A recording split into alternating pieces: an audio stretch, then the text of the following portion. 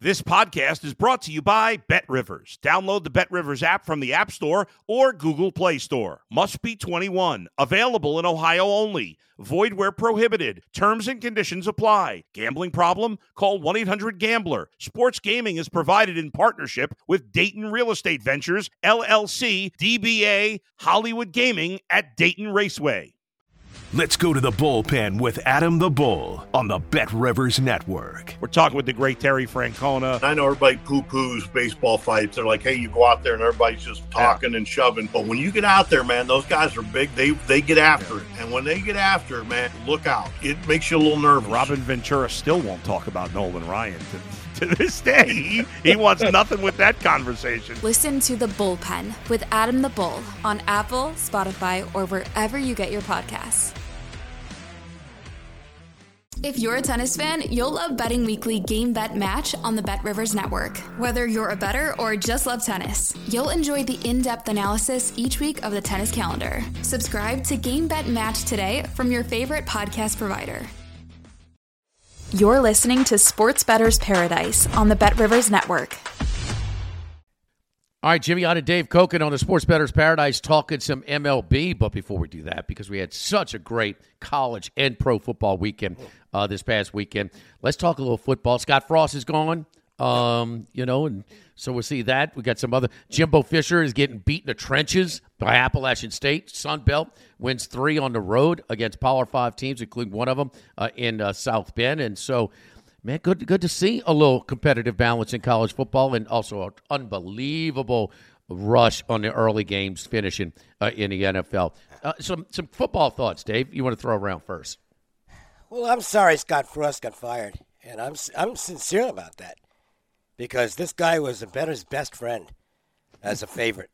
As underdog, they did okay, but going against these lame, everybody knew Frost was going to get fired. Okay. Yeah, right. If you can zero in on these lame duck coaches, and just almost blindly bet against them, you got to win more than you lose. I think Carl Durrell falls into that category for Colorado. Right. I think Jeff Collins falls into that category at Georgia Tech. That's probably the only other two, what I would call sure things. They're done. It's just a matter of whether they last the season or not. I would throw Harsin from Auburn. I think in there. This is a huge game for him this weekend. Oh, monster game. Must win for Auburn. I'm not betting him. No chance I'm taking him. He's got to win this. I agree completely. He has to win this game. I think they got a shot at winning. I thought Penn State. I had Penn State minus 3.5 on the opening week, and I thought it was fortunate to come out of there with a cover. I agree. Listen, if Fromm is terrible at clock management, he's a good coach, but his clock management going back to his Western Kentucky days is terrible, and he kind of blew that game from Purdue. So I thought Penn State got a little lucky there. I don't know what to do with this game, this Penn State-Auburn game. I have a feeling Penn State wins, but I'm not going to.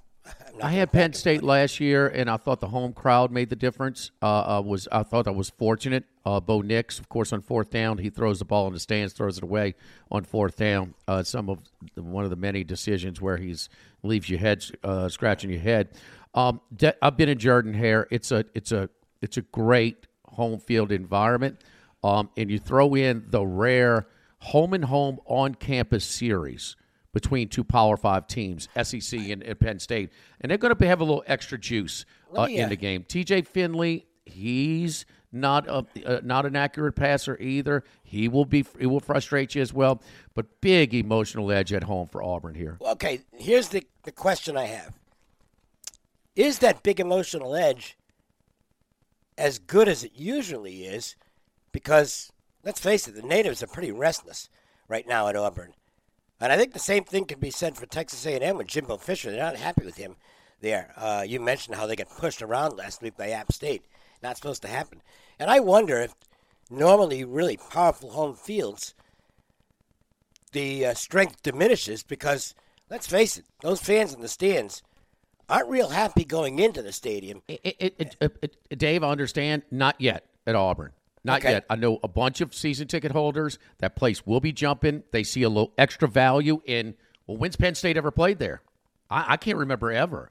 So they like a story program coming in, still early in the season. There's still hope. And Auburn has a history where they've been written off. That's some of their best teams when they're written off. And then when they're preseason top 5 or even number 1, they've had some of their bigger disappointments. So they all understand that they'll be pulling for their team really hard. They're not ready to turn on them just yet. If they lose this game, it hurts. Watch out. It hurts. And I think all of them think it's going to be. They don't think Harsin will be back next year, but then they're not ready to not go to the game or not. No, but see, that's the thing. When a coach has got that lame duck status, it's just you're asking for trouble betting on those teams. I understand. I'm not going to do it this weekend. But Auburn, mark my words, that 2:30 kick, local time in Auburn, Alabama, that place will be jumping. You've convinced me to stay away from the game. If there's no way I'm betting Auburn, but I'm not going to take. I'm not a big James Franklin guy anyway. I think he's a great motivator. I'm not ready to lay that big lumber on the road against Georgia Tech just yet because I'm not seeing the clean execution, chunk play after chunk play out of Lane Kiffin's offense just yet this year with Ole Miss, who I'm pretty high on this year. I had them over 7.5. And Colorado falls into this category as well. There's two things about the transfer portal that are really important. One is a tangible. You don't have any depth. If you lost a lot of players in the transfer portal, it kills your depth. The second thing is, if you're a Power 5 conference and you've got players leaving in a mass exodus, it's a mental downer. And I think you're seeing that with Colorado. And the Georgia Tech, and we've seen Colorado get completely run over in the second half of 2 games already, and we saw Georgia Tech get completely run over in the second half of their game against Clemson. And by the way, they got outgained against their FCS opponent. I'm blanking on who they played. Western Carolina. Yeah, they got outgained and I think out first down by 9 or 11. Eesh. I know that was the one I was given to Georgia Tech, and I'm like, can I steal this one too at under 3.5 for the win total? And it was competitive for a while. Jeff Collins was at the top of my list of guys who could not survive this year. Not necessarily the first one, but you talk about the transfer portal. They were a big loser in that. Not just the running back that went to Alabama. A lot of people on the defensive side as well. And then the non-conference schedule, Georgia at Central Florida, Ole Miss, and then the one Western Carolina. It's tough and all of a sudden, one of the more winnable games, Duke is one of the more improved teams in the country this year. So I like my spot right there. I'm just not I didn't expect a Lane Kiffin offense to be out the gates this kind of slow. It's not like they're bad, but it's just chunk play after chunk play that we see immediately with some of these previous teams. They're now a run-first team. But they run really well. Yeah. Any other football thought before we get to the baseball slate today? No, not really. I'm still working on games. You applying for a job at Denver? Is John Elway calling you for game management personnel? I thought Vic Fangio got fired. Wow. 64-yard field goal. That's just. And I guess he's changed his tune now. And Hackett admits he made the wrong decision. No kidding. I had an in-game of one game, and I don't fool with one-game parlays too much, but I expected big emotional effort for Seattle. Wilson, pride thing, coming home, opening week, prime time. I had Seattle first half -2.5, Denver -2.5 for the game. Plus 590, it is right there for me. And Denver, is in a shotgun on short yardage situations down near the goal line. Which and then, of course, at the end. I argue against that all the time. but nobody wants to listen. Oh, it's terrible. It's terrible. You got It's terrible. Especially in the Tom NFL. Brady's in his 40s and can get under center and run a quarterback sneak. Yep. All right. What about the Mets? They're 4-5 now. They have a half-game lead for that all-important number 2 seed in the National League East.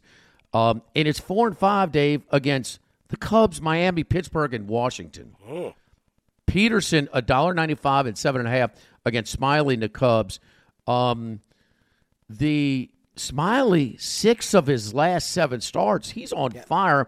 1 disaster start at Busch against St. Louis. The other 6 have been really good. Cubs maybe in a spot here to sweep? I can't bet on that, but I'm not going to. I mean, I think the market's going to look at this and say, well, the Mets can't get swept. And I think they're going to it just bombs away on the Mets today. But not for me. I think you get the better pitcher in Smiley. And the Mets aren't exactly crushing the ball right now. I'm going to stay away because, I don't think the Mets are going to get swept by the Cubs. But, that falling knife angle, don't get in front of a falling knife. Don't you think there's a faction of that betting public that says, and just like we saw last night, that thing at one shop, I forget what state it was, got over $5. Yeah, I saw that last night with DeGrom because the Mets can't lose 2 in a row to the Cubs. Well, they can't lose 3 in a row. Well, guess what? The A's can't lose 3 or 4 in a row to the Reds in the World Series. Okay, this thing is going to drive up. So if you're looking, I'm thinking, like you said, better pitcher, struggling lineup. I think this thing is going to climb up and maybe a buy late spot on the Cubs, or maybe coming back at a really big price. Maybe a plus 1.5. Because you'll still end up getting plus money on that. Yes. Or like you like to do, it's hard to split it. Kind of maybe half the bet at the money line and half the bet at plus 1.5. Yeah, you could do that. I'm not going to do it myself, but I'm not arguing against it. Philadelphia in Gibson, who's been average this year and horrible his last 2 starts. $1.34 and 7.5 against Miami and Cabrera. Cabrera was on that roll, 4 starts with 22 and 2/3 scoreless streak before that was snapped. The poor Marlins can't even win with Alcantara versus Falter. Alcantara versus Falter last night. They can't even win. Philly 134 and 7.5. Do you know the Phillies? I think they have got 57 wins since the new manager took over. The Marlins have 58 wins for the whole season. So, good luck if you want to bet the Marlins. I think they're going to have to give Mattingly his walking papers at the end of the year. I know it might not be his fault, but they need to make a change. Miami, worst ROI team in baseball. Yep. And this is a team that has all these young arms, but what has happened to that lineup? They can't hit. They got no bats. I mean, you got to score some runs.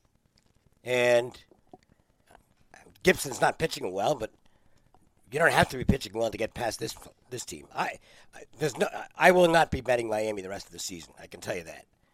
That's an absolute certainty. I will not be on the Marlins in any game. If Alcantara can't beat Falter, I mean, Falter's been pretty good, What's that? Falter's been pretty good for the Phillies. They found a little diamond in the rough there. You think? I mean, his numbers are good. You hang around with good pitchers, some of it rubs off, and he's probably picked up some good pointers from some of the other guys in that Phillies staff. He's pitching well for the team. I mean, his stuff isn't spectacular, but he's throwing strikes. He's commanding his pitches well, and he's been a plus for them.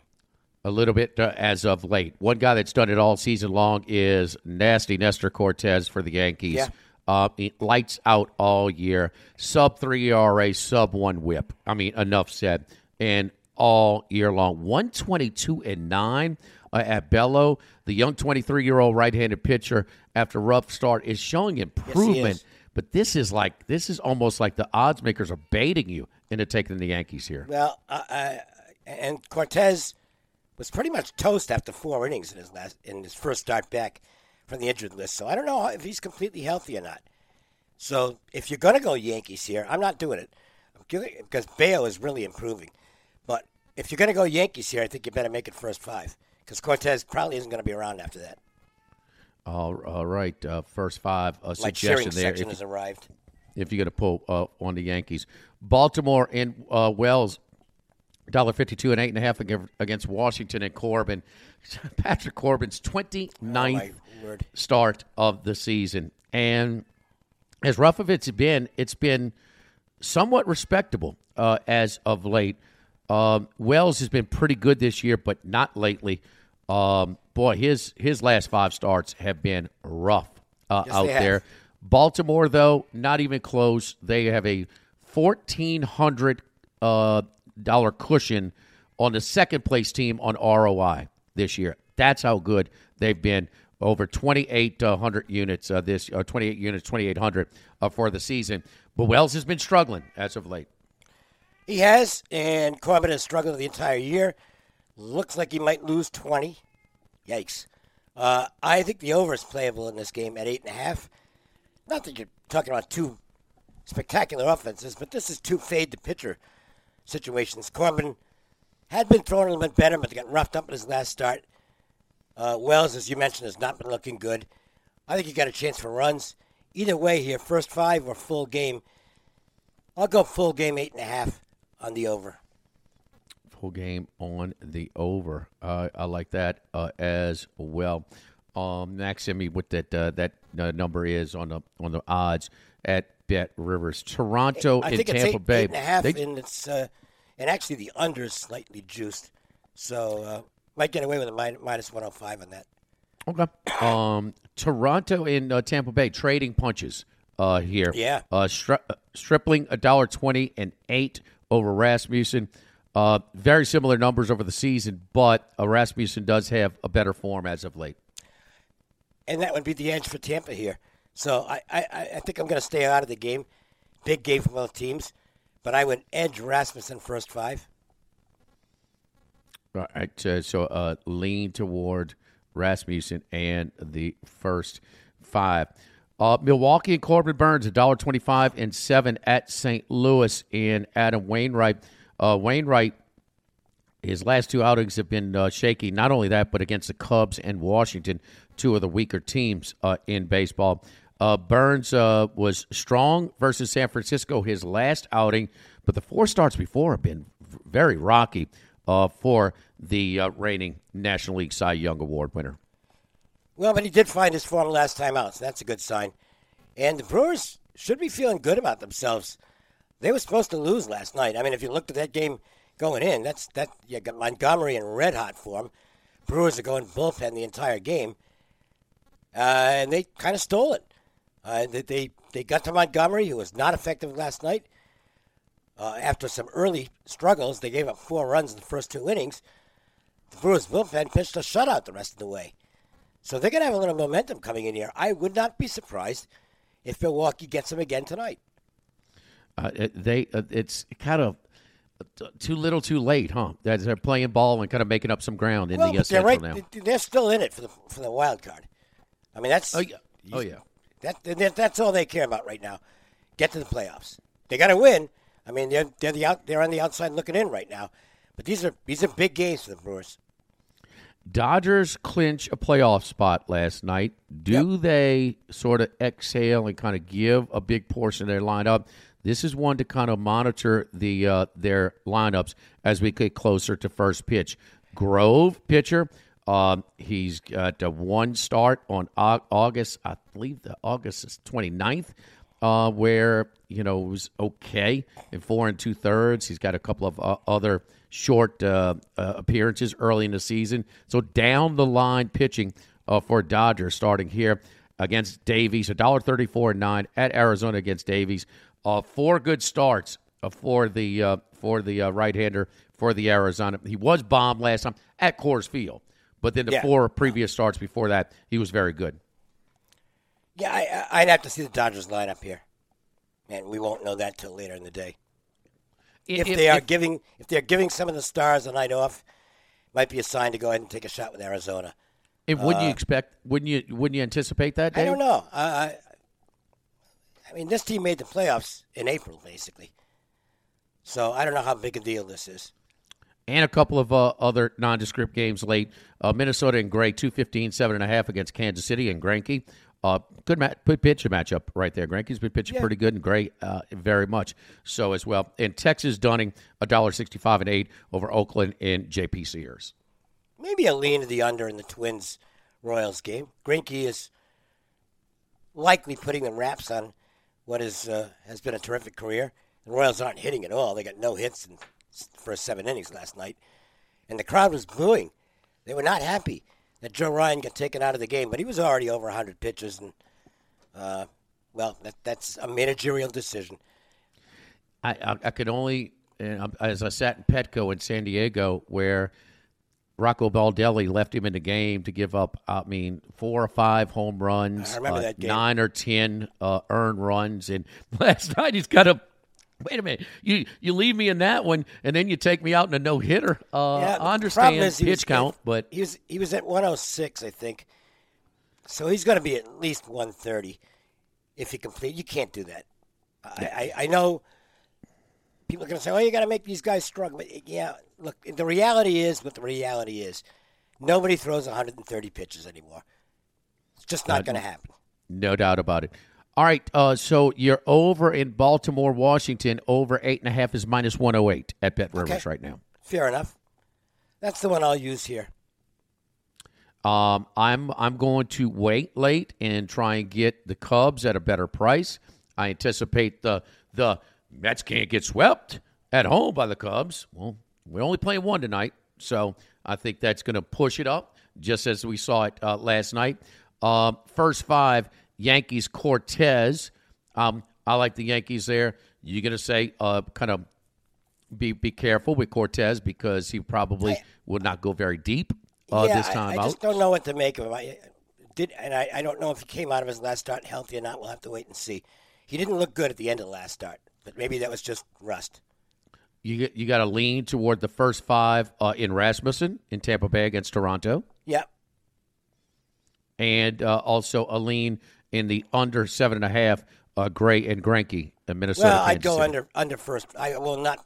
Again, I will never play an under a full game under the current rules. So it'd have to be a first 5. And listen, there are going to be people, as they have for 5 months now, go up to the window, walk up, give me the Dodgers, give me the Dodgers. Why not? They've cashed just about almost every time. But this might not be the Dodgers lineup tonight. I'm looking for, again, you got to wait. Now, if you see, all the usual characters, Betts, Turners, et cetera, in the lineup, then you back off. But I think a lot of those are going to be given the night off as they clinch the playoffs. But again, probably release about an hour before, sometimes before. There's an expected lineup, and then there's a confirmed lineup. Right. But I'm looking to take Arizona and some money back against the Dodgers B team tonight. And Davies has been pretty good, minus Coors Field. So, Dave, anything else? NFL was fun the first week. Tremendously exciting games. I don't think I'm going to bet the game. But boy, oh boy, what a terrific start to week 2 with the Chiefs and Chargers. That's a great matchup. So looking forward. Those AFC West games this year are going to be something else. They are. Just a bump in the road for Derek Carr. He didn't look good in week 1. Well, I want to mention this. There were 11 teams that did not play their starting quarterback at all 3-8 in the preseason, and they went 3-8. And I think we saw some real rust on some of them, including even Aaron Rodgers. Get those guys. I can't say for sure, but I suspect that next year you'll see far less than 11 teams who decide to just not play the starters at all in the preseason. You got to get out there in front of the crowd. I'm sorry, scrimmages with nobody in the stands and no TV cameras on hand and none of the feel of a game, of a real game. It's not the same thing. And even with great players, even Tom Brady got out there a little bit in the preseason. Even Mahomes did. Mahomes actually played a decent amount. in the preseason. Josh Allen. There's only one series, but he was out there in the preseason. You got to get your guys a feel. And the new format of the preseason has widened the variance of the coaching approaches. Yes. Because it used to be nobody's playing in week 1, maybe a series, your starters in week 2, a half in week 3, and dress nobody rehearsal. is playing. It was it was so uniform. And now with 3 games and then 2 weeks off between, the third game, and we're seeing this wide range of approach. I got to tell you, and I'm not being an old fart here, an old stick in the mud, because I like change as much as anybody. I like some of the new rules in baseball. But one old tradition is that dress rehearsal game in the NFL preseason. I always thought it was a good idea. I still do. And I think more coaches ought to get back to that. So maybe get your guys out there for a half in a real, even if the game doesn't count, it feels like a real game. You got to get them out there. Yeah, instead of the third week with a 4-week schedule, maybe the second week in that 3-game preseason schedule. Actually, I would do it in the third week. Because it's 2 weeks off. If there's an extra week between that and the start of the preseason, I'd do it in week 3. And the Lions are favored for the first time in eons. Yeah. We'll see how that works. For Dave Cokin, I'm Jimmy Yott, Sports Bettor's Paradise on the Bet Rivers Network YouTube channel. If you're a tennis fan, you'll love Betting Weekly Game Bet Match on the Bet Rivers Network. Whether you're a bettor or just love tennis, you'll enjoy the in-depth analysis each week of the tennis calendar. Subscribe to Game Bet Match today from your favorite podcast provider.